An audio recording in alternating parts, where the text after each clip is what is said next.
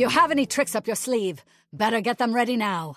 Hello and welcome to Hosts of Ascalon, a Guild Wars 2 podcast, where two enthusiastic fangirls finally have time to play together. We did! Yay! Woo! More than once. More than once. I'm Hashtag and I'm joined by Alona. Hello, Alona. Hello. It was so good to have time with you this week. I really enjoyed it. And I hope it continues. Me too. Before we get started, a reminder that you can get in touch with us with questions, comments, or just for funsies by emailing us at hostsofascalon@gmail.com or on Twitter at hostsofascalon. First up is Chivos, where we go over what we've been up to in Guild Wars 2. Alona, would you like to start us off? Sure. And I'm going to start with ostensibly the most important thing, Funko Pops. I have all three, and they are delightful. They really are. I have loved looking at your photo of them on Twitter. So good. I'm very happy. And you know how when I was talking, when Joko came in and I was saying the only thing is because he's so top heavy, he like tips over constantly. And so I had to lean up and you said, well, sometimes you have to get a stand for those ones. It comes with a stand. Woo! But I did not know that. It was still in the case. Inks commented the next day on Twitter. He said, oh, make sure you get the stand out of the box that it comes with. Because he had also almost accidentally threw out the stand and had to like fish it out and get it. So, and then the next day I saw him telling someone else, don't forget the stand. So he was on stand duty. There you go. Somebody's got to do it. Helping all the Joko Funko Pop havers. So I really like not only the Funko Pops themselves, which are fabulous, but I think they did a really great job with the in-game minis. They did. I remember seeing, I think it was a That Shaman Twitter post talking about how they're the highest polygon minis in the game, these three. Ooh. And their audio is adorable. Ritlock kind of goes, ah. I didn't realize there was audio. There's audio. I don't know if I've heard Joko's yet. I can't remember. What does Aurene do? Oh, I can't remember right now. But I actually really like Ritlock just like, like this little growl. It was really cute. We were on together a couple days ago, and we decided to dress alike.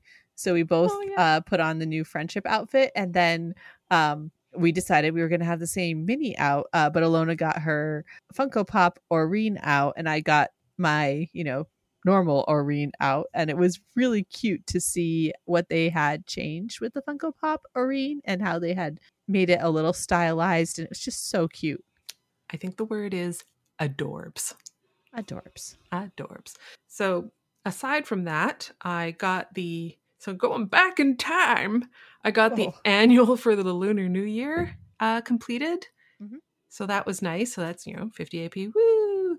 And then you and I went into Silver Wastes the night before it went away to run a full bit of Silver Wastes and get our magic find up super high before we opened our divine envelopes. And I think I got up to 888% magic find. Which is really, really good.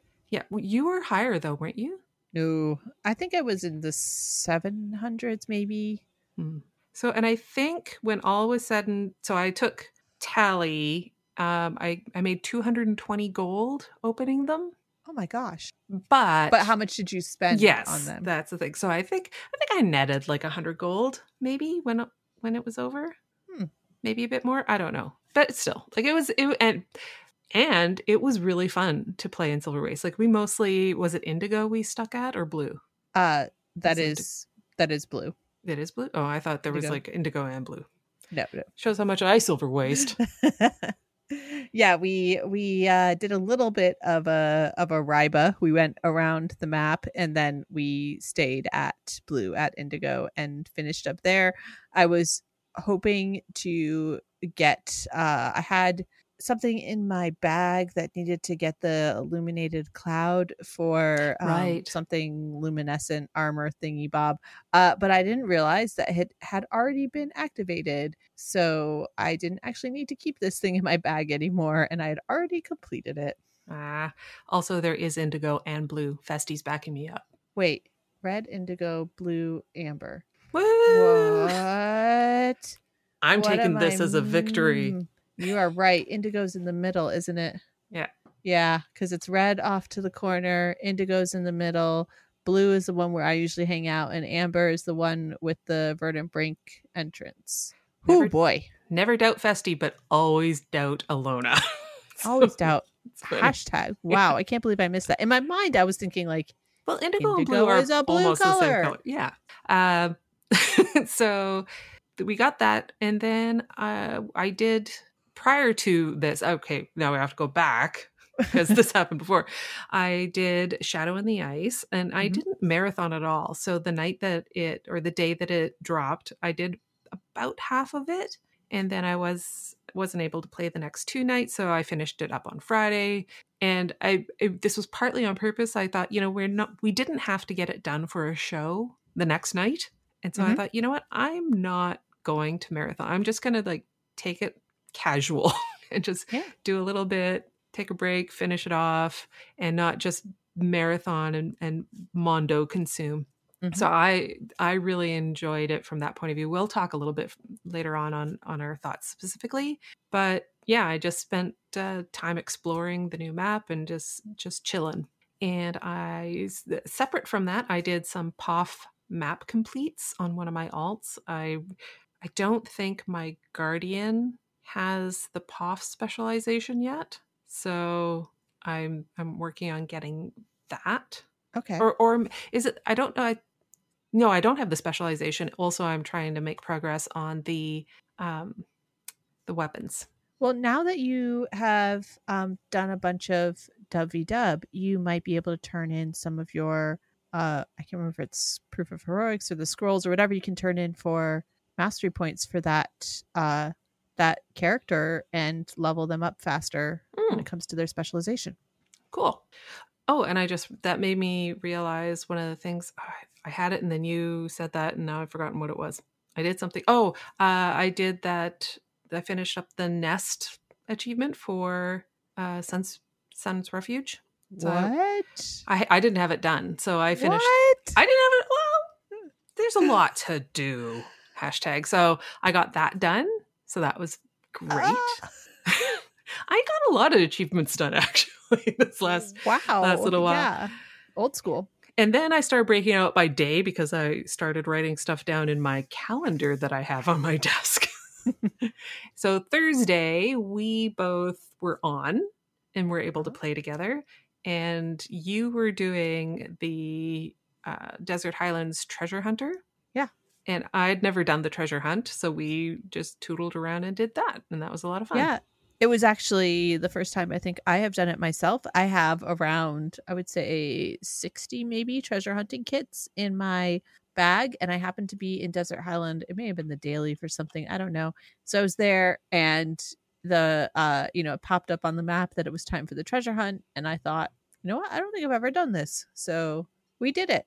And, it was fun. Yeah. I don't think the rewards were that great, but we did it. It was something to do.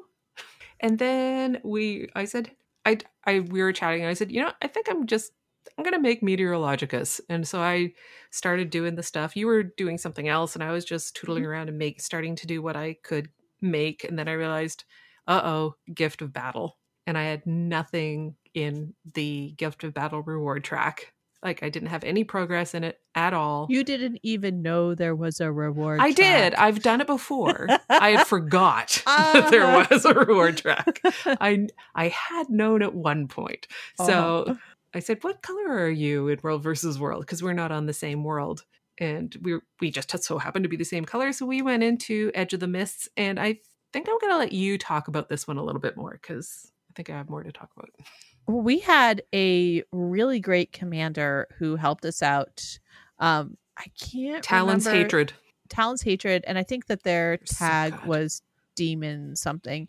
But this commander was so organized. I've never seen a more organized commander in Edge of the Mist. They had a couple of mesmers in their guild. And so we were basically mesmering around the map, moving very quickly, taking objectives. It was very organized. They were pulling everybody together, looking out for the tail of the group, of the squad. And when you're in Edge of the Mist, your participation is a little bit lower than when you're in WW proper. So it's not always the best place to go for participation. But because we were moving so quickly and taking down objectives really fast, it made sense to be there. Sometimes when you go over to the regular maps for WW, if there's not an active map happening, it can be hard to keep your participation up, or, it can just be kind of slow. So this was kind of a fun, I don't know that we probably spent like an hour and a half there. It wasn't that long, but I don't think it was felt an hour like and a half. I actually we had a bunch of buffs on, and I leveled up twice, maybe 3 times. I think 3 times I leveled up and got a bunch of rewards. So it was pretty great. Yeah. And I got about 1 or 2 bubbles, and then I remembered, oh wait, I have tons of potions from doing World versus World dailies, like Big Spender or Master of Monuments or Veteran Creature. No. Yes. Yeah. And so I had enough that I got halfway through the reward track. So that was good. And you don't get as good of reward track rewards in Edge of the Mist, but at the same time, that was such a great experience. Like they knew what they were doing, and it was a lot of fun. It was fun. Yeah. And then Sunday, so I hadn't been able to play on Saturday at all, but Sunday I basically did all World versus World all day. And I escorted Dolyax like a bunch. I'm kind of surprised. So I've done Dolyak escort myself, and I feel like it's hard to keep your participation up in the highest level, like the 195 plus experience. Oh, it wasn't that high, but there's the one camp or what have you where 2 Dolyaks come out basically at the same time, and then at one point they branch off, and one goes to the garrison and the other one goes down to this other place. I don't know the names of World versus World. So I was able to tag both of them and get gold on both. So that was nice. But then I did get in with a squad, and they were very effective. Like they were just zerging all over the place and being very, very effective. So I was able to get a fairly big chunk done, like almost, I think I only have about a quarter left after all that. And then Monday evening, I did more World versus World. And this one, I got into a really fun group. We were only about 10 or 12 people. So there was a lot of coordination with other squads on the map. I wouldn't say we were the most effective, but I did get into Discord chat with the squad leader. Eldrick Maynir was their name. And everyone in this chat was just so friendly and helpful, and just, I actually think they said they regularly meet up on Mondays, and there's not an awful lot of people in the guild that are on Mondays. So I think I'm going to try meet up with them more often, because it was a lot of fun. Not super effective. Well, no, I think that was more me. No, I think you're really onto something there, because I think if you can find a group in WW, that's one half of the equation. Yeah. But if you can also find a group that is a lot of fun on Discord or whatever voice comms you're using, that adds so much to the experience. I think my favorite time, and I think I may have talked about this on the show, like 2 years ago, maybe. My favorite time that I've ever had in WW was with a group, and it might have been FA. I can't remember what Zingy Bob we were. Wow, can't remember names.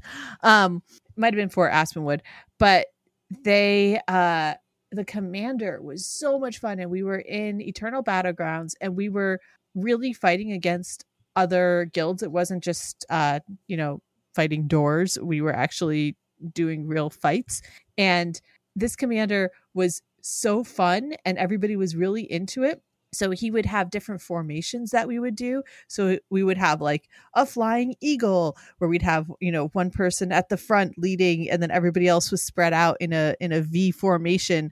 And then we'd go into the enemy, and then we would totally decimate the enemy doing completely random things. Like there was one time when we went in as a blob, which is kind of normal, like get all your buffs together. We went in as a blob and then we spread out immediately into a straight line. And it was just like they did not know what to make of it. And then we reformed. And so it was just a lot of fun formation play. And I think like when you can add that, it adds another layer to WW where it's not just going around the map taking down doors. Yeah.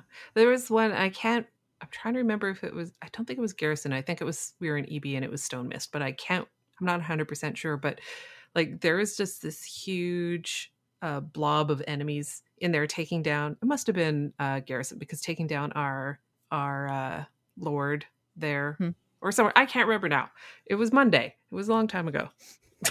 but like there weren't that many of us and we were like, get the tail. Okay, back up. Okay, kite them around. It was like probably 45 minutes to like an hour and a half of just in this one area making zero progress. I love it. But it was a lot of fun. So yeah, I'm kind of looking forward to doing that more on Mondays. And then, so of course I parked myself off to one side and to get my participation down, let it go down through attrition. But I can't remember, there's a way to cash it out and I can't remember. I'm pretty sure they introduced a way and I can't remember how to do it. So anyway, by the time I came back, I had been booted out of the game because I hadn't moved in enough time, and I logged back in thinking, okay, I have my gift of battle now. I'm going to make Meteorologicus, and you happen to be on. So we were chatting through this and I was telling you about how on Sunday I kept trying to make the gift of energy and the gift of weather. And there were elements of that. And I had all the elements and I kept putting them into the Mystic Forge, all the types of dust, and things would gray out and it wouldn't make. And I was getting so angry and I was trying to make the other thing and it wouldn't go. And my gift of battle, gift of, the one gift you have to buy and then it's part gift of something of energy. Else. No, it was, gift of claws. No, it's it's an element strength. of it. In any event, it just wasn't showing up at all as a thing that could go in the forge. And I was like, this is broken. Everything's broken. I was about to tweet out. And then when I was chatting with you, I thought, I'm just going to check the wiki rather than using efficiency, the efficiency checklist I was looking. And the two things that couldn't get made in the forge were crafted. And then I just felt like a complete idiot because it was very simple once you actually know how to do things. And now I have Meteorologicus.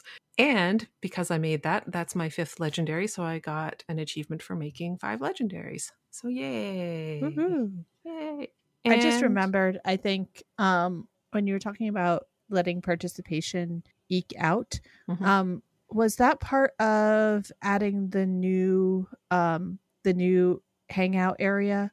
You know how there's the new elite area, what do you call it? So like how we have the mist area or the words no, but the Festy Royal is Terrace, saying that you don't lose participation. It's still there when you go back to World versus World. Well, right. I should have just done that then. Well, no, I know, but you wanted to get all of your participation out, I think was the issue. No, I didn't need to. I just didn't want to lose it. Oh, no, I could have told you that. Yeah. Oh my gosh. Never mind. All right. And then finally yesterday, it was supposed to be guild missions, but I completely forgot about it and just realized it while I was doing show notes that I ghosted guild missions by accident.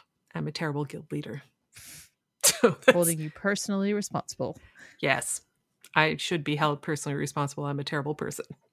And on that note, what did you do in Game Hashtag? So I did most of the things that you did. As we have already discussed, we played a lot together this week. I did the Shadow in the Ice story about a week after it came out due to travel. So I didn't get home until Saturday after it launched. And I did it that weekend. And I was worried about waiting to complete it, that it would feel like I had missed something or I would be spoiled. But that didn't happen. I was able to go in and get everything done. It was almost better when you go in and you're completing it on the night, you have to silence the map or other things because you might hear something you don't want to hear. Yeah. But when you go in a week later, nobody's really talking about anything in the map that's spoilerish. So it wasn't a big deal. Yeah, got it done. And we're going to talk more about that in a little bit. Mm-hmm. I have been working through the meta achievements for Shadow in the Ice. Good for you. I'm about halfway done. There's a lot. There's 37 achievements. So I should get them done in about 3 years. Yeah. What's good about the achievements is, or maybe, well, I guess depends on your view. A lot of the achievements are for basic events that you just have to grind. Mm-hmm. So I have a lot of those left. I have a lot of the easy achievements done. I have all of the light puzzle achievements done. And the light puzzles, you get an achievement for doing every single light puzzle. And then you get an achievement for doing all of the each light puzzle 3 times. So I finished that. I'm impressed. But I don't have, there's still ones that are like, you have to do 20 Kodan events in this area, and you got to do this in another area. You got to do, I think you have to do 20 total of the different spirit events. So that reminds me of Dragonfall a bit. Yeah, a little bit. And I guess what I really like about it is I'm in the map a fair bit now because I'm working on this, and it just feels very rewarding. Like I'm constantly getting little notifications that I'm making progress towards certain achievements. Nice. So it doesn't feel like I had to do a lot of tough stuff and, I'm tired of the map, yet it still feels like I'm getting rewarded for just hanging out and doing things, which is the way it should be.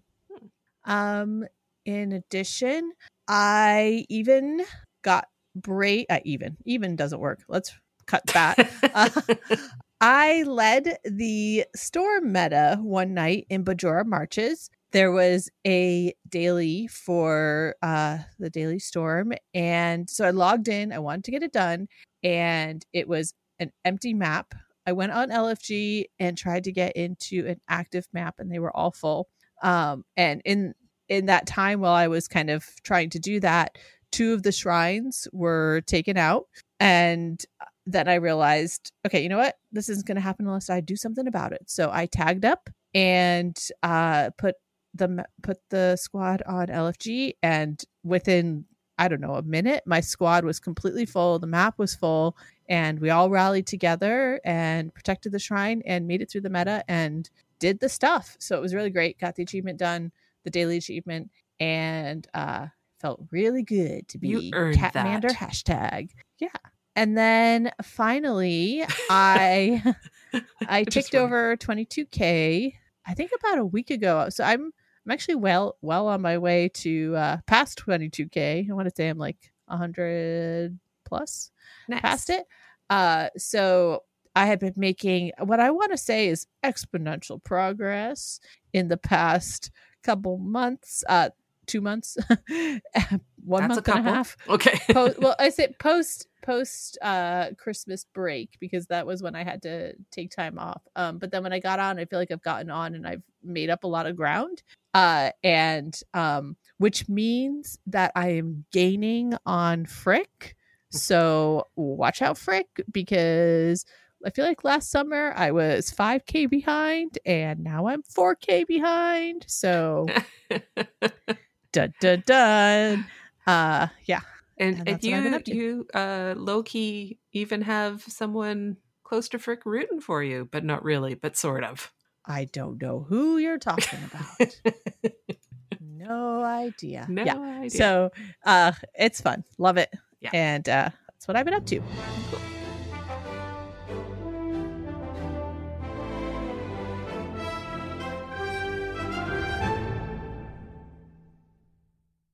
And now it's time for Posts of Ascalon, where we recap the news for Guild Wars 2. And boy, there was a lot of it since the last show. So we're not going to recap either the full January 28th or February 11th patch notes this time around, because we would be here all night if we did all night. We're still going to be here all night, so hang on to your hats, folks. We might still be. We might have to start talking fast. So we have the January 28th and sort of February 11th notes. We combined them, shockingly not including any of the Black Lion stuff.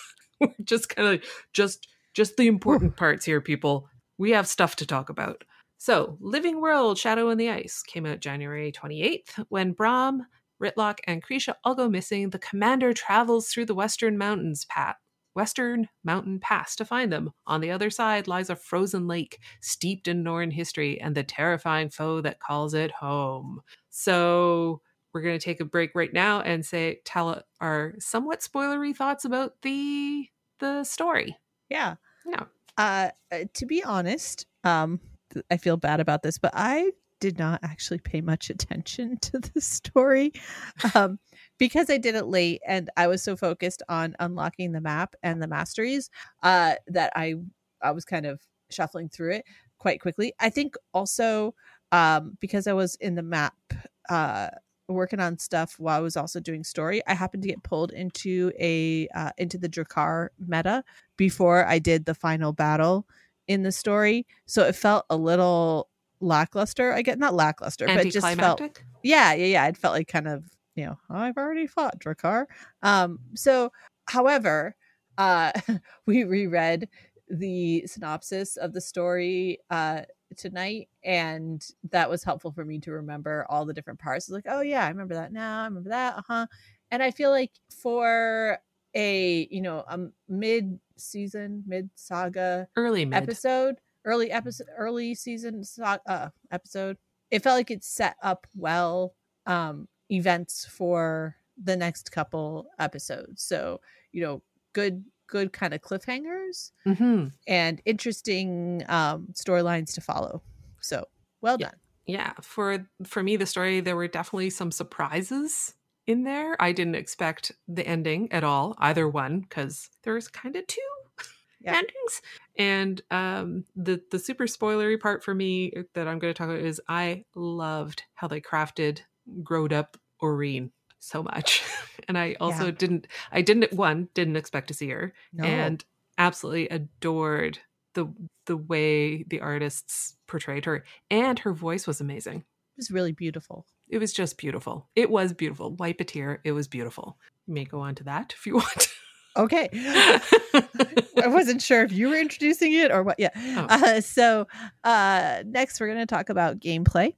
So let's talk about masteries. There are 4 new mastery lines or not really new. There's 4 continuing mastery lines in this episode. So first off, there's the Raven. In the 3rd tier of the mastery, we have Raven Flight, and this is where you have the ability to use the Raven Gates, and that's fun. It adds a new way to travel around the map to get to secret areas. It's necessary in the Drakkar battle, in the map-wide Drakkar battle to use the gates to kill certain champions. So they're fun. They are limited to the zone. So it's kind of a zone specific mastery at this point. I actually haven't checked to see if there are any in Grothmar. I don't think there are.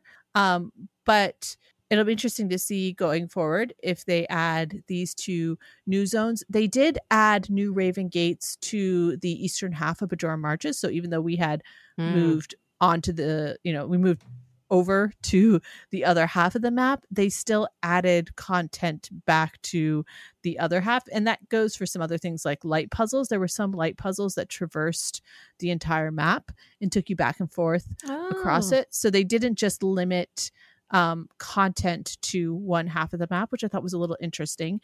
And that also reminded me that, they added so this actually gets into the next mastery, which is the essences. And when you unlock the next tier in the essences, you unlock greater rewards, and you unlock, I believe, better special action item. And so this was another thing that they added again to both sides of the map, where you could get larger chests, larger essence chests.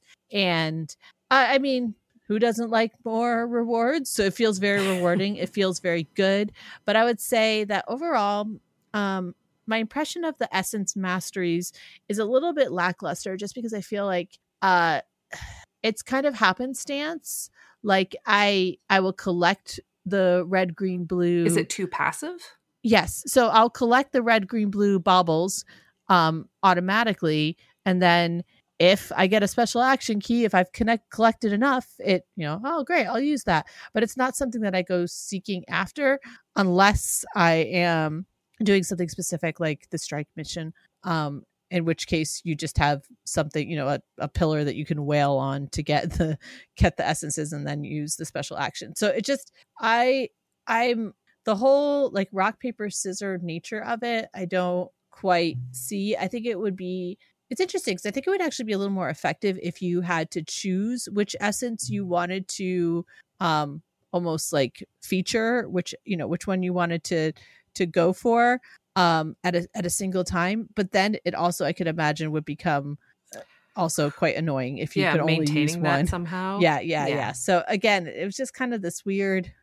mastery that didn't really feel like. Is it maybe that you just haven't found the groove for it yet, though? I don't know about that. I mean, I think I've heard in a lot of places I don't know that it's really making that much of a difference in fights aside from your big fights like Drakkar or the strike mission that you have the special action key. So it's not like I'm going to go across the map and hunt down all of the aberrants so I can get red boosted up and then I'm going to go attack a red enemy. It just like, that's not the way most people think. You just go across the map and you do what you want to do. I think that masteries are still this weird thing, that this horizontal gameplay that is still a struggle. This pattern of like unlock higher masteries and you'll get more rewards doesn't seem like the way masteries were originally designed. I think masteries were like the sky scale gives you, I feel like the sky scale masteries are more like what was originally designed, where as you unlock more masteries, you get new features or you get new, useful things that you can do. But those are rewards in a way, though. I guess, but it impacts your gameplay versus just like I can get 2 extra greens when I unlock a chest. It's okay.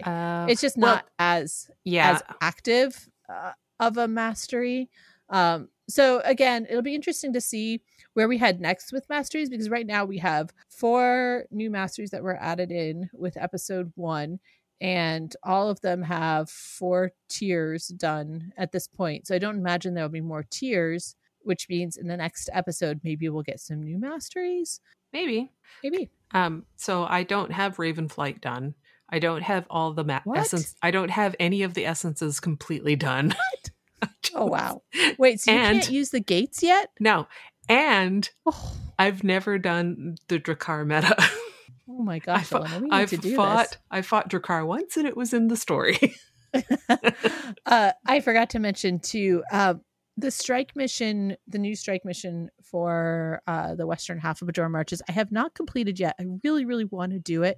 I felt like I had gotten pretty comfortable with the like the Voice in the Claw and the other ones on the eastern half of Bajora Marches, and I liked those a lot. But when I tried to do the strike missions this past week, I went on LFG several times, and it felt like raids. I know that ArenaNet said that their goal here was to step up each strike mission a little bit so that as you go through them, you're getting more and more prepared for raids. But it feels like there was a big jump between Eastern Bajora and Western Bajora. And effectively what happened is, I'm going on to LFG and I'm seeing very specific builds requested, people getting dropped, people battling strike missions and it's taking 2+ hours and things like that. So it just felt, I don't know what's happening there. And it might just be that people are still figuring out the best mechanics, and then it will all kind of even out and it will become, easier to do. But right now it just feels a little bit disappointing that I can't just go on LFG and find a group and join them and learn the mechanics that way. It felt like I had to already be prepared. Do Do you think that a lot of the people that had been doing raids are also the people doing like the strike missions more so than just people who didn't typically raid, or do you think that's just... I don't know. I think it's definitely possible. I I don't think they're two separate groups. I mean, we haven't had a new raid in quite a while, so this is it's a Venn diagram. There's an overlap. Yeah. So my review of the gameplay was I liked the gameplay. I really liked the gameplay, like with Krisha with the fire and having to melt things, and like I like the mechanics of how. See, I can mostly only talk about in the story, so right, that's fine. Those parts I really liked. It took me a little bit, like the fact that, oh, we have to beat up our friends, and I was genuinely concerned that I might actually kill them. Like, oh, we're the people who destroy one of the the iconic NPCs or something. But thankfully we didn't. So not yet. And you remember in our prediction show, we did talk about one of Dragon's Watch going down. What if we're the one who takes them down? Bum, bum, bum. Dun, dun, dun. All right, moving on to the map. Oh my God. I just read what you wrote, and then I'm going to have something. Oh, no. Different. So I feel like the map is easy to navigate, and I like that. Oh, I'm reading yours now. So why I say it's easy to navigate is because when you log into the map, there's one waypoint for Western Bajoran Marches, and it's right in the middle. And then pretty much moving out of that space, you can go north to two of the shrines. You can go south to the Eagle Shrine. If you go a little bit west, there's a hole in the ice in the lake, and that you just follow that down, and that takes you to the Drakkar Mastery. So I have found it pretty easy to get around, especially with however, I will say easiest to get around with the Sky Scale. If you don't have a Sky Scale, and especially if you don't have a Griffin, it's probably more onerous and more vertical. But I don't experience that as much because I am using my Sky Scale. I don't like the prevalence of the storm, in the constant storm in the map, especially when the storm meta fails.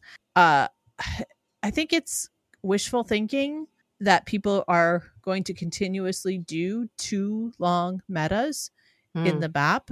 So the storm can take 20-25 minutes, and then Drakkar takes 30 minutes, and they're somewhat back to back, so that's a lot of time. So there's going to be people need breathers, so there's going to be a fair amount of time when you're in there when the metas are just getting ignored, and that affects the map, which is a little annoying. So I don't know. And also the Drakkar fight is a sponge. So it's a 30-minute fight. It's got a couple different mechanics, a couple different things that a couple different waves that you go through. Have you been in there since yesterday's patch, though?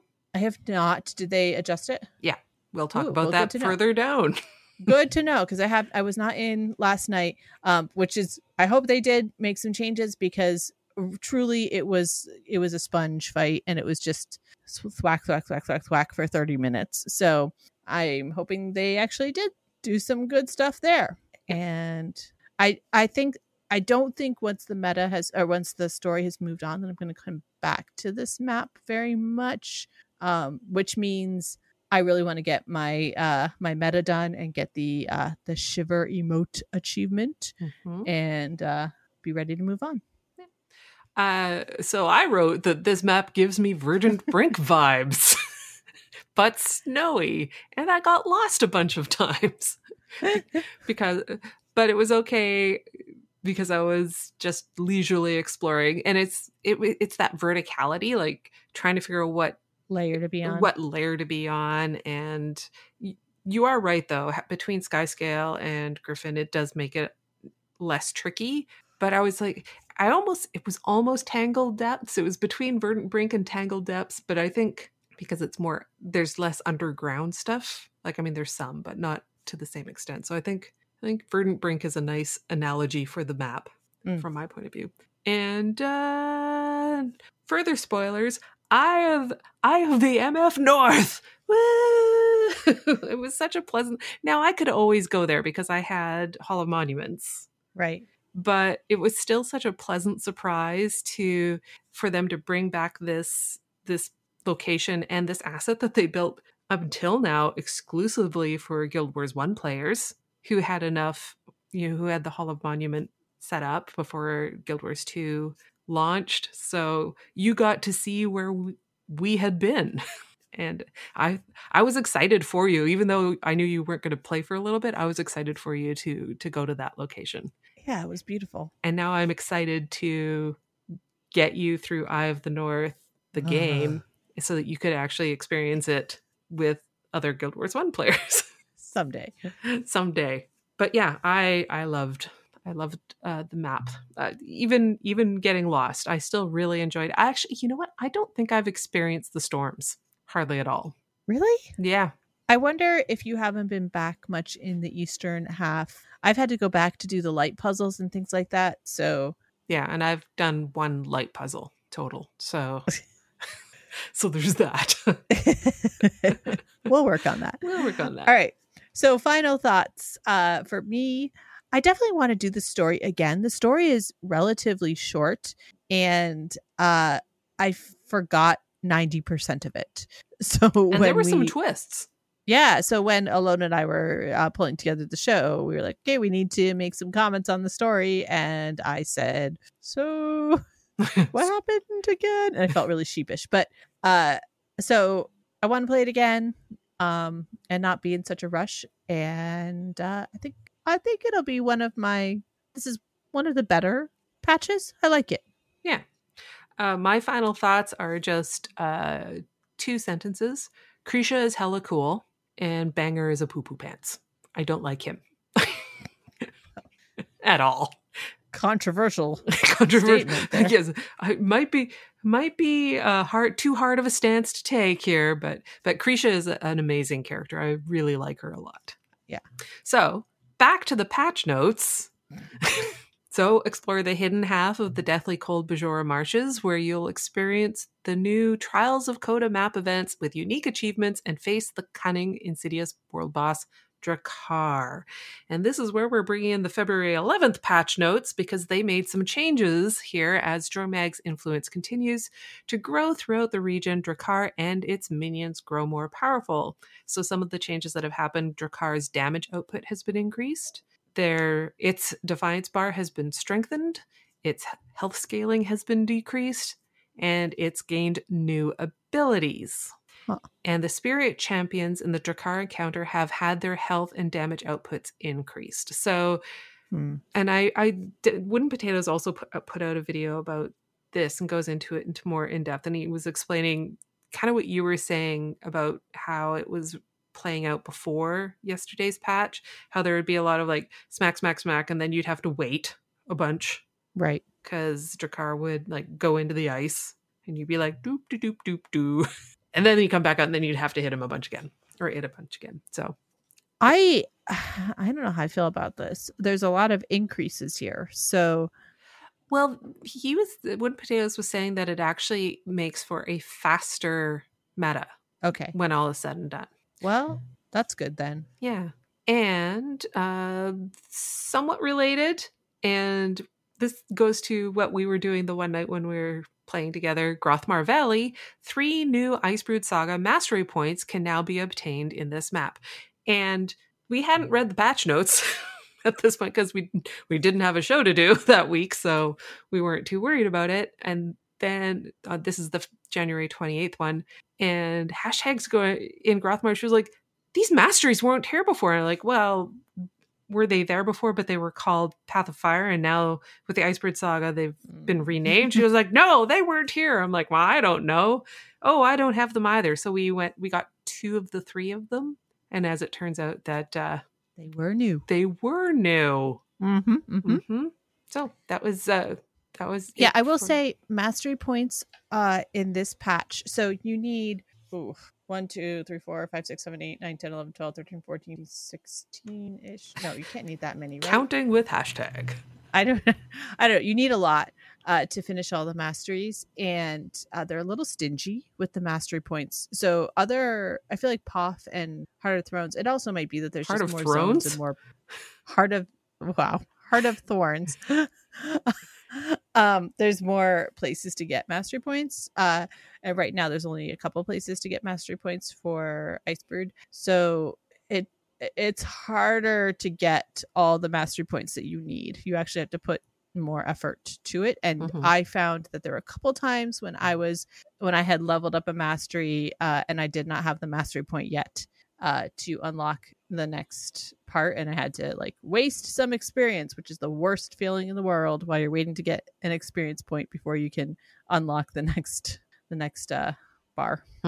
And moving on quickly, because man, are we really moving through these notes. We're on page 3 of 15. So general changes. The Looking for Group tab now includes a Guild Plaza category to help players find new guilds and guild members. That's wonderful. I know. I haven't checked this out yet. Have you? I haven't looked at it, but it did come in handy with a letter that we got. So. Perfect. But yeah, no, I was super excited about that. The Looking for Group tab's role-playing section has been renamed Role-Playing. What was it before? Role play versus role playing. They've added an ing. All right. Its Fountain of Rurikton category has been renamed Role Play Party, and a new category has been added for Role Play Squad. Okay, so a little bit more clarity around how to navigate that section, which is good. I have another word that they could have used for squad, but it's not safe for work. Safe for work? Yeah, I was gonna... Yeah. The Living World and expansion categories of the LFG tab are now sorted so that the newest content appears at the top instead of the oldest. That's a nice quality of life update. And the last member to leave a guild will get an additional confirmation dialog box that warns the player of the deletion of the guild. And its assets. And its assets. That's the big one. That's right the key part. That's the key part right there. Don't lose all the gold. Did you want me to do this one? Oh, nope. Sorry. I was looking to see what Festi had said in chat. All right. Moving on to new rewards from the release page. Unlock Raven ceremonial armor traditionally worn by Norn Raven shamans and upgrade your restored boreal weapons into illuminated boreal weapons. Complete story achievements and trade with locals to earn minis, guild hall decorations, a new /shiver emote, and more. So the /shiver emote, that's what we were talking about before. That is the reward for completing the 37 meta achievements. Which is have you seen it yet? I'm really curious about it. Yeah, I haven't seen it either. I have not. It seems like there's a lot to do to get it. So I haven't seen anyone yet who has completed it or is showing it off. The illuminated boreal weapons right now are a bit of a frustration point for many people in the community because they are so expensive. So expensive to complete. So if you're like many of us, you probably have a bunch of space taken up in your bank or in a bag slot with boreal weapon skins waiting to figure out what to do, because right now it's just way too much gold. Well, and then there were people that had salvaged the upgraded boreal weapens and then realized they needed them for the restored ones, and they needed them for the illuminated. So then they had to added an NPC to be able to get them back, I think. Yeah. Yeah, and I got rid of a couple. Yeah, accidentally. And I think that happened to Zero in the guild. Like he was like, "Oh, this is a problem." And we were talking about it, and I was actually thinking like there should be it would be cool if you could still salvage things like these that are constantly upgradable. So if I wanted to salvage my boreal weapons, I could, my restored ones. And if you got one of the things that you could salvage out of it, if it was like an item that could be, you could either use the weapon or you could use this item in the upgrade recipe, but that item is stackable. Yeah, it also seems like it's possible to build in an achievement around it. So you, I mean, I know there's the regular achievements here, but a way to be like, you have your trophy marker that like lets you know that you got the first part, and then you can get rid of that that placeholder, and then whenever you're ready for the next step, it will have unlocked the ability to craft the next part, and then you are rewarded with the new weapon. Oh, that would work too. Yeah. So a couple of different ways that bag space could be saved, especially when things are so freaking expensive. Yeah. And but I was thinking, it's kind of, well, there are other weapons that are really, really expensive in the game that no one really even talks about. Like in Ember Bay, the circus weapons. Like you have to like do the dailies a bazillion times, the one heart, a billion times to get the tickets. But even then there are lots and lots of gold per item. That's true. And that is true. No one really talks about that one. And I kind of love those weapons. So. Well, I kind of wonder if it's partly because with the circus ones, remind me if I'm wrong, but it's not a 2-tiered weapon upgrade. No, right? Yeah, you don't have that investment. The difference here is that everybody is sitting around with already having bought a bunch of stuff. True. Yeah. So. All right. Yeah. So that was kind of the very expedited. Is that the right word? Patch notes. We're expedited. The abbreviated patch notes. And we're moving on to, there was a message on the official forums from Andrew Gray, and they write, on February 3rd, they write, "Hey everybody, my name is Andrew Gray. I took over as content design lead a few months back, and I want to talk a bit about this year, and what's on the horizon for Guild Wars 2. So this is like the second type of message we've gotten from the studio in a while, like in a fairly short period of time, which is kind of great, right? Like there was a year ahead one at the end of last year, and now there's this one, and it's like only February. First, 2019 was hard. I've been with ArenaNet since 2004, and I can say without question that 2019 was the studio's most challenging. Many of the people who left in 2019 were not involved in the day-to-day development of Guild Wars 2. That much is true. But they were our friends, colleagues, and in some cases, literally family. All the teams were affected by saying goodbye to so many colleagues. I'm proud of what we were able to ship under the circumstances, but we also understand the legacy we are trying to carry forward with Guild Wars 2. Rather than slip into status quo, we are all determined to create an even better game moving forward. We've got our footing, and have exciting plans for the future of Guild Wars 2. I can't talk about what I'm most excited about yet, but I can tell you 2020 is laying the groundwork for an exciting future. And here are some highlights. Living World. Between episodes 2 and 3, we already mentioned we'll be releasing a special new type of content called Visions of the Past. We'll have more details on that at PAX East. I can't go into a ton of details on episodes 3 and 4 because, spoilers. But I can tell you the map is meta-focused with a push and pull feel similar to World vs. World in a PvE settings. And I have no idea how that's going to feel like. Hashtag. No idea. Yeah. We want maps this season to bring something to them that makes them a permanent part of your play experience. That's why the culmination of Bajora Marches is a world boss, and we're striving for high replayability for the episodes 3 and 4 map. We want it to be a unique, fun, and rewarding experience that will be a part of your daily/weekly play cycle. After episode 4, again, I'm going to be somewhat vague here, but we want to revisit some of the types of content we pioneered in the past. We learned a lot with Living World Season 1, and one thing it did very well was bring the community into the story and make their actions drive the plot forward. The Nightmare Tower, the election between Evan Nashblade and Ellen Keel. I love that, by the way. I still have tokens. These things are memorable experiences because the community's combined efforts had an impact on the world. As you may have noticed, we've been testing tech with things like the Boss Rush event that we hope to leverage later on in the Icebrood Saga to create a unique community experience. But learning lessons from Season 1, the bulk of this content will be built in a way that it is still playable after the Icebrood Saga comes to a close. Generally, as a team, we are placing a greater emphasis on repeatable content, open world events, world bosses, world versus world, and yes, even fractals, hint, hint. We want to make the types of content that have a lasting positive impact on the game. so expect that design approach to focus on that more going forward. And on the topic of fractals, reports of their death have been greatly exaggerated. So good. Though I apologize that our silence on the topic raised that concern. I am personally committed to fractals and see them as an area that deserves more focus and attention going forward.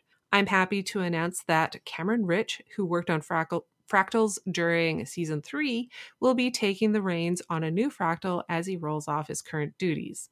This fractal will feature a challenge mode. Beyond that, I'm working with the systems design team on more plans to keep fractals fresh and exciting. I'm excited, and when everything is ready to share, we'll have more details. Raids. Cautiously optimistic. Raids are a trickier beast. They're a unique experience and community that we want to find better ways to support. The biggest challenge in creating more is the small audience they attract. We gathered data to determine why, and the most common answer was there was a giant leap in difficulty between raids and other endgame content, and there isn't anything to help players work their way up. Our intention was for strike missions to be that intermediary step into 10-person content. As we've mentioned before, and you've likely noticed, strike missions are getting harder. Once a full suite of strike missions is complete, there should be a graceful ramp up to the existing raid content rather than the imposing leap that previously existed. And our hope is once that ramp is in place, the number of players participating in raids will go up. In addition to that, we're striving to make improvements to strike missions themselves, to make grouping easier and to improve the rewards. We hope this will help introduce more people to 10-person content, which will in turn increase the number of people interested in raids. Regardless of if that succeeds or not, we understand the importance of balancing our efforts between accessible content with broad appeal and content that appeals to the more hardcore audience, and recognize that we need to do a better job of supporting the latter. I'm excited for what's coming next. There's going to be more news coming out throughout this year that will make it pretty kitten clear why, but in the meantime, we're incredibly grateful for all your constructive feedback and continued support of the game. So that was a really great forum post. Yeah, I think it hit the right notes as far as here's what we're up to. Mm-hmm. I think people are still a little gun shy of posts that don't have specific dates attached to them, because we're working on this. We'll get you more details. We're coming out with more information. Could be 1 month or 1 year. But I think it's a step in the right direction. I like the amount of detail that's included in this post. Yeah. And I understand that like people want dates. I'm not too fussy about dates, but that's like I'm probably in the minority here on that one. All right, moving on to the next item, which is Swiss tournaments are coming. This is hot off the press. Today. That's what we are known for.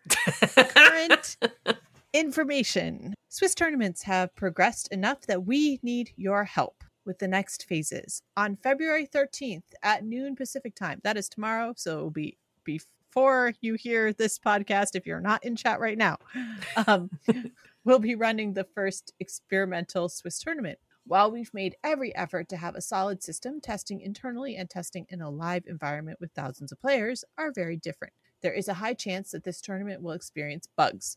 This could result in the tournament being canceled while in progress or tournament rewards not being distributed. Additionally, some UI elements will not be finished by the time this test runs. We'll set up a thread for feedback on the official Guild Wars 2 forums when the tournament goes live. It's essentially a beta. Yeah. So what is Swiss? Swiss is a system in which the number of rounds is based on the number of teams participating.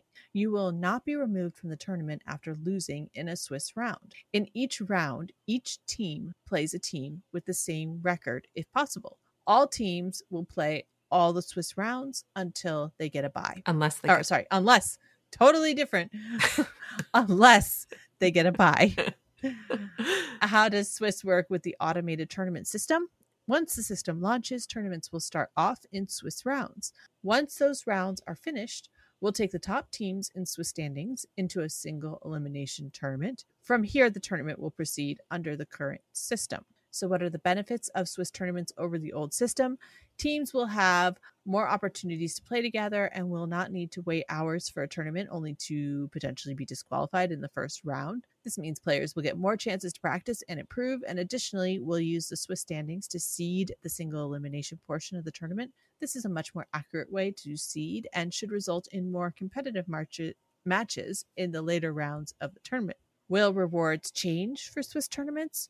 We don't currently have any plans to change final tournament rewards. However, we'll increase the gold awarded for winning automated tournament matches.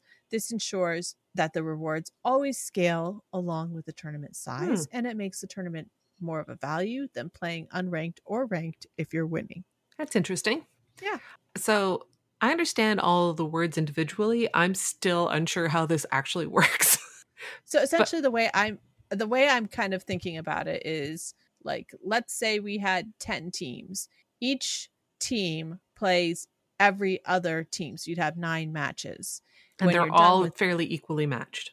Yeah. And then when you're done with that, then you would move on to, you would kind of get seeded, and then you would move on to a regular tournament style, like a bracketed tournament. So it means that you get more time to play other teams, more time to get practice, and it allows you the ability to recover from a bad match. Okay.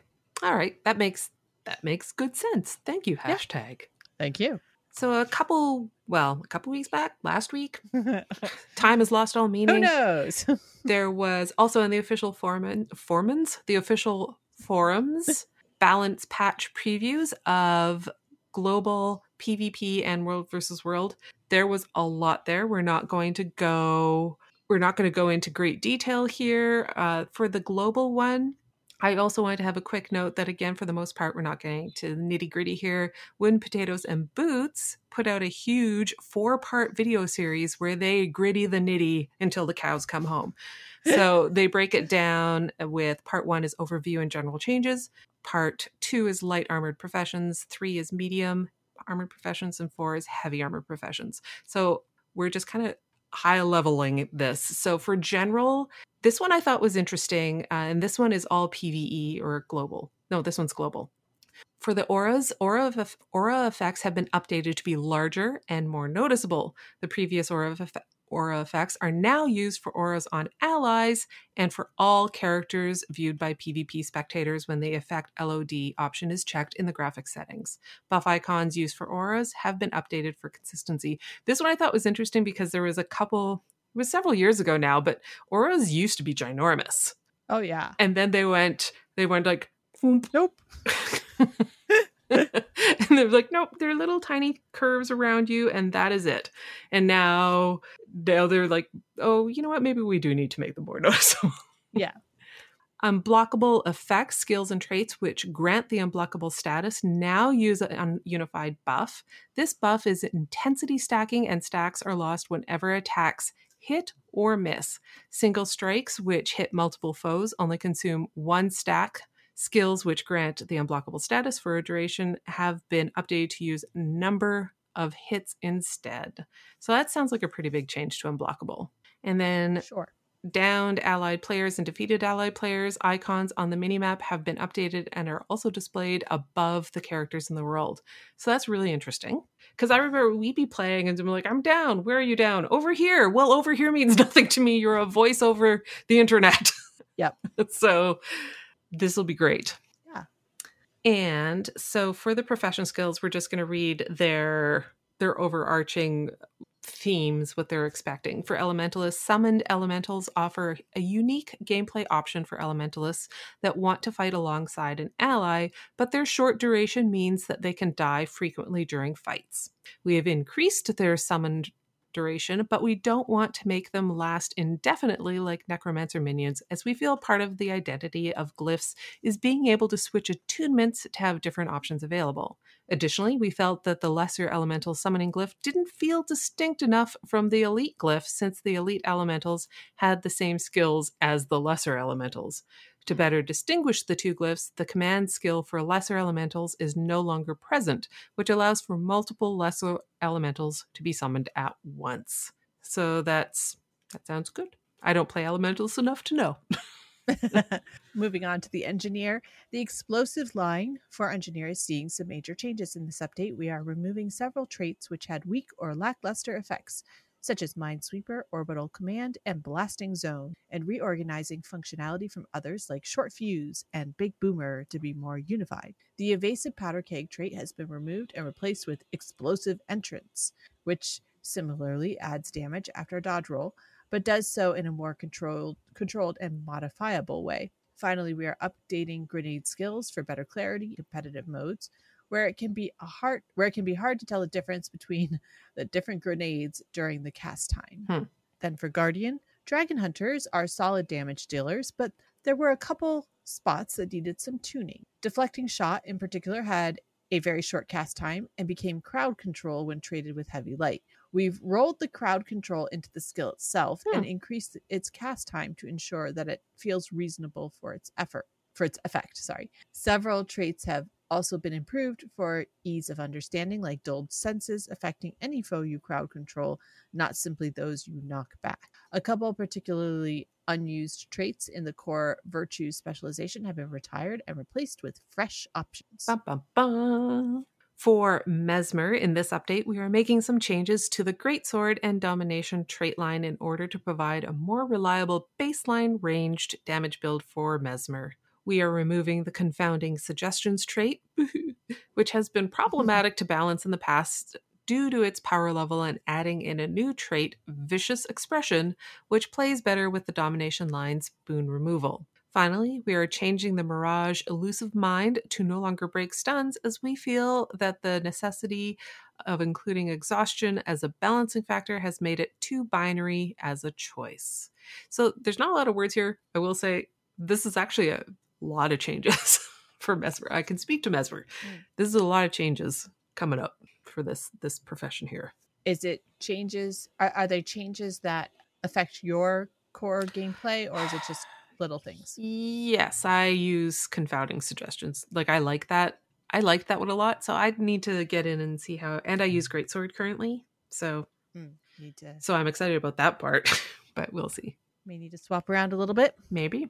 Necromancer. Necromancer has always been designed to be a resilient profession that was light on stability. Since this update specifically is removing some stability from their traits, we made sure to buff their stun break skills appropriately in response. Additionally, we fixed a few issues with minion responsiveness and buffed a few of the weaker minion command skills. Doesn't affect me too much. I don't play with minions that often, and I haven't really checked out the stability features yet, so we'll see. Yeah. And now we're in for the largest part, Ranger. which is a single sentence / sarcasm.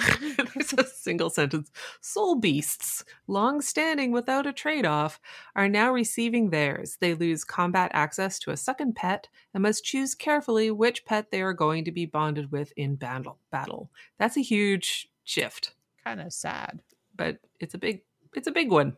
It's a big one.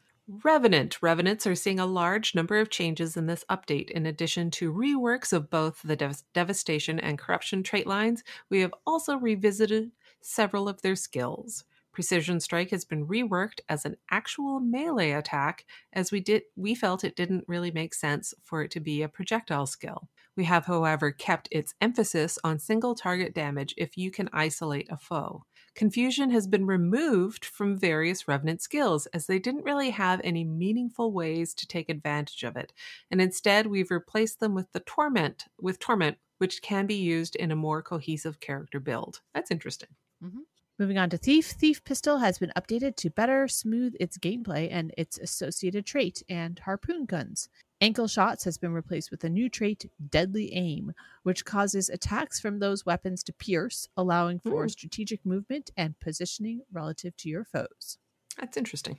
Warrior's Rifle has been somewhat lackluster in its gameplay feel, so we're updating it to create some rotations by giving its 2 to 4 skills ammunition.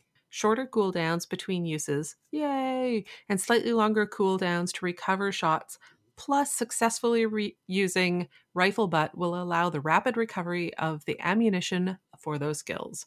Warrior Hammer has a pretty good gameplay cadence, so we're pushing a little bit further on what it does well, hurting crowd-controlled enemies. Its iconic second skill, Fierce Blow, now does significantly greater damage to disabled foes, and Backbreaker will automatically recharge Fierce Blow for immediate use when you successfully knock down an enemy. That's cool. That'll be really neat. Yeah, see how that works out. So moving on to the balance patch preview for PvP and WW. This came out at the end of January, so it's not live yet. It's just a preview of things to come. So future balance cadence. This patch is unusual in that it's more about establishing a new paradigm than it is a regular balance update. And the result is a giant set of changes. Moving forward with competitive balance, we want to make smaller adjustments more often. The specific cadence for balance will always depend on our overall release schedule, but ideally it will be closer to every 4 to 6 weeks, while still having the opportunity to make minor tweaks outside of the regular balance update. The goal here is to have better flexibility to fix problems in a timely manner. So for PvP and WW, for this initial update, the bulk of the splits are being applied to both PvP and WW, because the underlying ideas are applicable in both modes. The end result is going to be radically different, and moving forward, we will be doing more separation and targeted adjustments on a per mode basis, which I think is good because they are different. Yeah. For damage, for this update, we're targeting a 2.0 power coefficient as the new baseline for big damage skills. These are the skills like Eviscerate, skills that exist to deal a large amount of damage and not do much else. Skills that provide more and more value in other aspects like CC, sustain, mobility, defense, etc. will have lower power coefficients. In some cases, we've pared down the secondary value, and in others, we've shaved the damage. It really comes down to what the desired purpose of the skill is, and as such, how much of the skill's power budget should be spent on damage. The 2.0 is not a hard cap, just the general top end for a single hit, high damage abilities. You know I heard that entire thing? Yeah, pretty much. One thing to keep in mind with damage calculation is the difference in weapon strength. For example, a 2.0 coefficient. Oh gosh, a 2.0 coefficient with an axe is approximately equivalent to a 1.82 coefficient with a hammer, due to the hammer's higher weapon strength. With a Marauder amulet and no outside modifiers, a 2.0 coefficient with a one-handed weapon equates to about a 3.9k crit against a light armor target. Our goal here is that players should need to invest in damage traits, slot offensive utility skills, and sequence abilities around might and vulnerability stacks in order to achieve significant damage numbers. I just want to take a second here. That part I understood. What strikes me here is, especially as they split PvP and WW, and they continue tweaking these things. So now you've got raids, PvE, PvP, and WW, 4 separate builds that it's not only just like separate builds, but you actually have to understand the nuances. It's a lot to keep track of. This is a lot of math. And it's a lot for them to actually stay on top of too. Like I know with Guild Wars 1, the sheer number of skills and having to balance them became tricky. Yeah. For people to have to do. So, yeah. Condition damage reductions are a bit less mathy. Huzzah! But we're continuing to push conditions towards less burst potential by reducing the number of stacks and extending duration where it makes sense. Some of this is handled on the skill level, and we're also making heavy reductions to traits that apply conditions on hit, on crit, or on other conditions being applied. But duration doesn't really... Correct me if I'm wrong, which I probably am, but in PvP and World versus World, duration isn't as big of a thing because you're usually playing with people who will have boon removal or not boon removal, condition removal. Right. So it's the chance of you being able to actually impact damage over time is less. Yeah. So I'm curious how this will play out because that was always my understanding. Like duration. Yeah. I don't know. As far as cooldowns and durations, that should be a title, by the way. Yeah. We want cooldowns to be felt. Longer cooldowns promote more calculated usage of skills. If skills are used poorly, it should create an opportunity for the enemy to push their advantage. Shorter duration of high impact buffs have a similar effect. Skillful timing is going to be rewarded, and poor usage is going to be exploitable by enemies. In some cases, it's still going to make sense to have a longer duration attached to a longer cooldown. But most of the time, we're looking at shorter duration for things like stability, protection, quickness, high might stacks, among others. And finally, sustain. Raw healing is always going to be closely tied to damage. As damage comes down, healing needs to be reduced as well. As mentioned above, we want to see more opportunity between cooldowns to push through damage, so we're primarily targeting skills and traits with lower cooldowns or constantly pulsing heals. As far as instant skills and passive traits, counterplay is important. Skills that have a major impact on an enemy player should allow that player the opportunity to react, which means that we want to avoid instant skills that do a large amount of damage or hard CC. In general, this means that instant skills are going to deal less damage or focus more on a secondary effect when applicable. Traits that fire instant skills or that trigger an offensive effect under easy to fulfill conditions like on hit, on crit, mid-high health threshold, etc., received similar considerations. We've also done a pass on traits that provide automatic defensive triggers, traits that negate incoming CC or grant hard damage mitigation are getting large cooldown increases. Lesser defensive procs, protection on CC, auto condition cleanse, etc., are also receiving longer cooldowns or reduced effectiveness, though not as extreme. We want to promote more active gameplay, and this update is a good opportunity to make heavier adjustments to these passive traits. So all in all, a complete overhaul. A lot going on, a lot of math, a lot of back to the build drawing board, and it'll be interesting to see what new builds come out of this. Yeah, it was very mathy.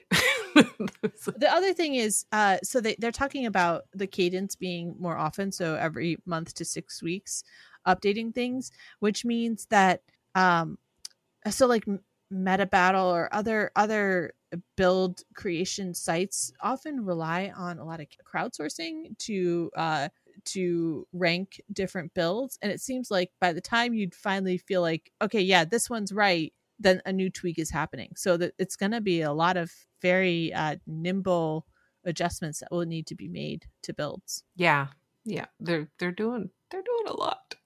I don't know about you, but I already kind of find that there's been enough changes and updates that I'm finding it hard to get a handle of how to play my character. Like even my main Mesmer. Agree. So yeah, I feel like some of the last couple balance patches, I've just kind of read a little bit through my fingers, like, well, I guess I'll sort of figure it out.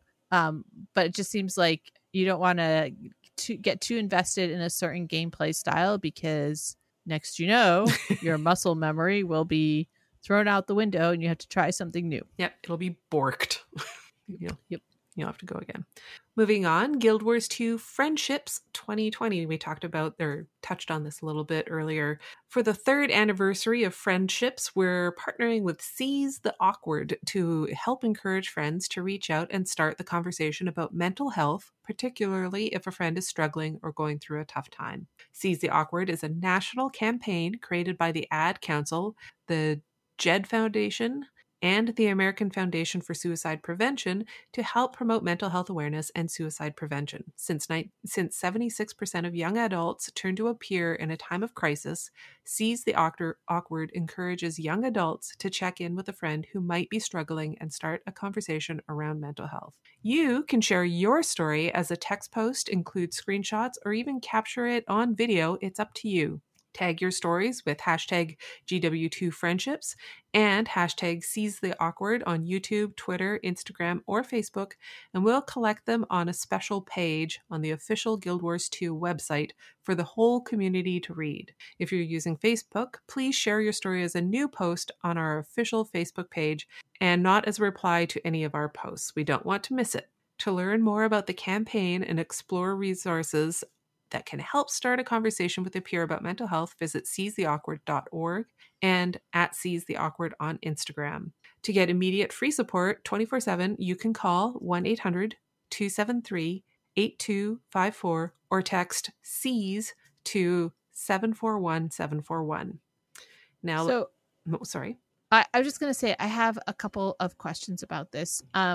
So last year, they ran a campaign with Guild Wars 2 Friendships, and they asked people to post stories and pictures and videos and things like that, and they used them in some marketing things. And it was all about in between, like about guilds themselves.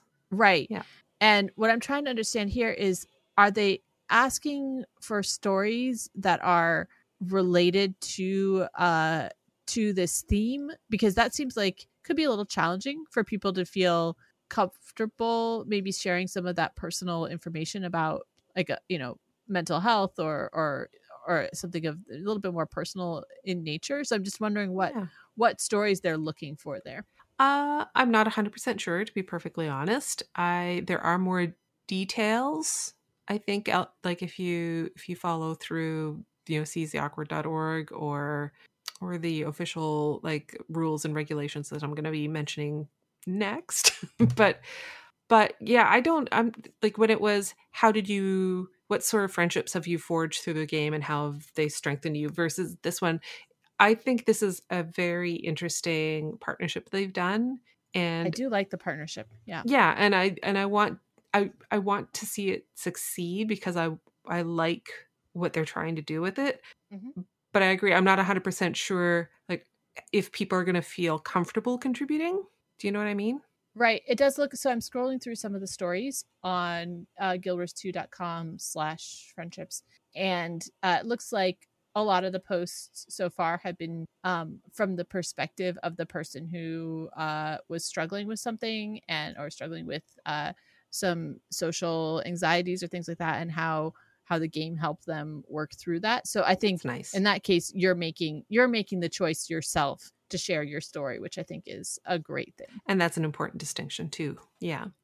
There is a Friends Forever Interia contest, your own NPC. Add the hashtag GW2 giveaway hashtag to your story as well, and your qualifying post will be entered in our sweepstakes. We've got great prizes to give away. 20 winners will receive 800 gems. 5 winners will receive a custom art commission from our creative partners. And for one grand prize winner, we'll create an open world in-game characters inspired by you and your friend.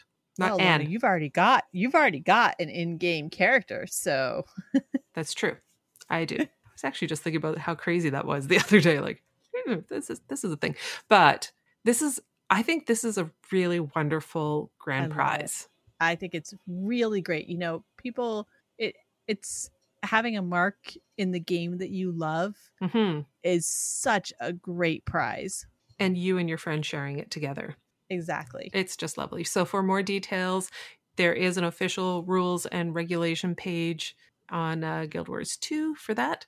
And finally, again, you touched on this in our What We Did in Game. Show your support for Guild Wars 2. Log into Guild Wars 2 throughout the month of February and pick up your free Seize the Awkward clothing outfit from the Black Lion Trading Company. Wear it to show your support. It's pretty cool. Actually, I really like their logo. Branding. Yeah, it's really great. Yeah.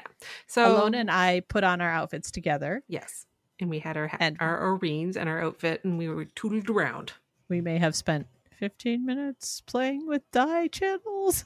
It wasn't that long, but yes, we did spend a long time playing with dye channels. So of course.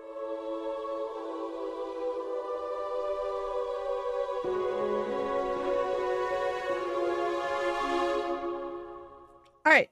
Moving on to default mail carrier. This week we have a few default mail carrier messages. We have three. We have all the messages this week. It was so exciting. Yeah. So first up, a chair to murder for. Hi, hashtag and Alona. I'm new to GW2, only been here a week or so, but I am living the dream. PvP on a totally equal footing. WoW can go suck an egg. Woof. Controversial. And the greatest MMO war ever. I ran, ironically, even better than War.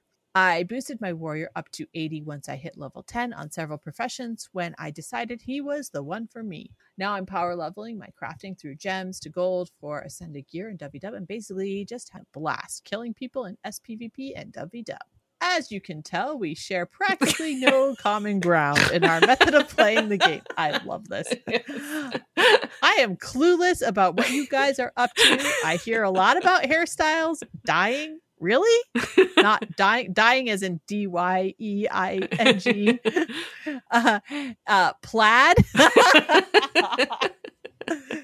Festival dailies and jumping puzzles. How brilliant that this game can bring such diverse people together into a single game. It's fun listening to you guys while I put my daughters to sleep. I've listened to 10 episodes in a week. Whew.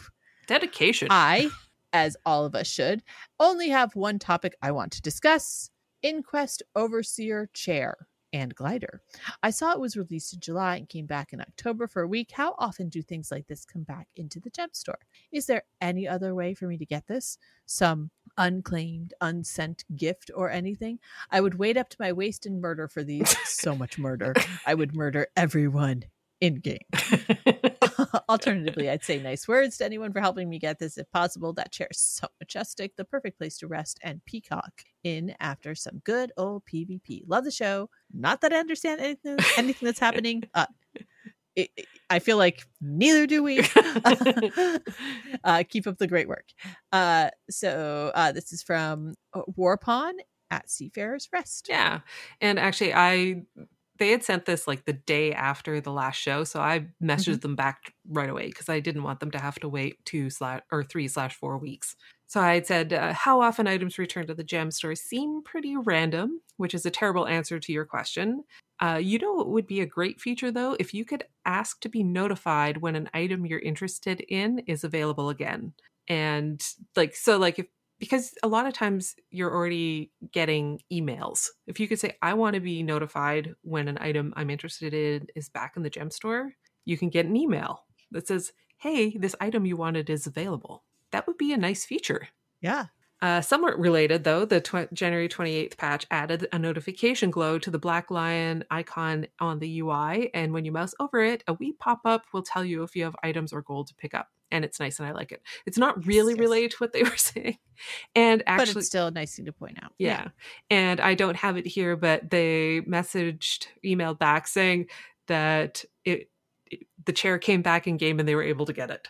So, it's a feel-good story. Win-win. Yeah. Newbie. Hello, my name is David. I recently just downloaded Guild Wars 2. I was a big Guild Wars 1 player, but switched to WoW. But I have returned to the light and got Guild Wars 2. I would like to ask you if you know any guilds or people who take noobs under their wing. Also, I discovered your podcast a few days ago. I love it. But I look forward to hearing back from you. And I said, hey, David, as luck would have it, ANET added a feature for finding a guild. And we talked about that further up in the show with the Looking for Group tab that now includes a Guild Plaza category to help players find new guilds and guild members. So, huzzah! Woo-hoo-hoo. And we actually had a really nice back and forth. They mentioned some of the stuff they really like about the game. And it was a nice chat. Yeah. Love it. Love mail. Mail is so much fun. Mm-hmm. All right. And then finally, fresh, entertainment, informative. Hi, hashtag and Alona. Recently jumped back into Guild Wars 2 after it has remained dormant computer since release 6 years ago. It happens. To my surprise, I've been having a lot of fun. Due to being completely over my head in terms of actually knowing what I'm doing, I have been looking around for various sources and communities to supplement my game time. Enter Hosts of Ascalon. I am glad that this podcast exists and is alive and well given the age of the game. And it is so fresh to have some women kicking out some killer content in the gaming sphere. Anyways, just a quick note to say you have another fan and regular listener. Good luck in Tyria. Kind regards, Josh. Aw, that's awesome. You're having a good time in game and like us and took the time to write us that. We really appreciate notes like this. It just kind of lifts us up and I love it. I may screen cap them and send them to hashtag when they come in. Fun times. And moving on, we actually have a Toast of Ascalon as well this time. We like to take note of artwork, community events, fan creations, and other notable Guild Wars 2 happenings and propose a toast to their existence in a little spotlight we call the Toasts of Ascalon. And I wanted to call out, I know I mentioned Boots with their combo with Wooden Potatoes for the balance preview, but Boots on their channel, World of Enders, put out a video on a basic guide to combos. And I'll just read what their video description is. I know it's weird, but I've been meaning to do a guide video to combos for a very long time. You might be surprised at how many people I run into that know very little about them, and that's okay considering it's not something that's explained really well in game. Hopefully people will get some use out of this video because combos are an aspect of Guild Wars 2 that I kind of love. Also, if the numbers on the combo effects don't get updated with the new balance patch, they might end up even being more useful than they are now. And I'm really glad that Boots created this video. It's not crazy long either. That's the thing. Like it's fairly short. I think it's like 15 minutes, if I'm remembering correctly. I could be wrong. And I'm with him on this. I think combos are wonderful. They're one of my favorite things about Guild Wars 2. Way back in Guild Wars Reporter days, I had a fairly lengthy segment where I talk about combos and what everything means. Yep. And Yep. I was actually thinking about dredging it up and using it here, and I might still do that, but until that happens, there is a video that you can watch that Boots put out. So Woohoo. Huzzah! And Huzzah, huzzah. And I love it. All right, folks. Whew. That is it. That is the show. So to get in touch with us, you can contact me on Twitter at #thetag. That's HAASHTHETAG. Or SIG SIGG.1735 in game. You can engage Alona at One Big Pair or in game at onebigpair.1249. And as mentioned at the top of the show, you message both of us at once, sort of, at hostofascalon@gmail.com. What do you mean by that hashtag? Or on Twitter at Hosts of Ascalon using your trusty tweeter machine. You can subscribe to Hosts of Ascalon on Apple Podcasts, Google Podcasts, Spotify, or Stitcher. Or you can hop over to our website, hostofascalon.com, to either listen directly or nab the RSS to your preferred podcast app. And don't forget, we live stream the show at twitch.tv/hostofascalon every third Wednesday or so at 9 p.m. Eastern. Our next live Twitch show should be March 4th. Like, that's fair. We should change that. Good show, Alona. Thank you to our Twitch squad for coming out to the live show. To them and to everyone listening, Owl's memory be with you.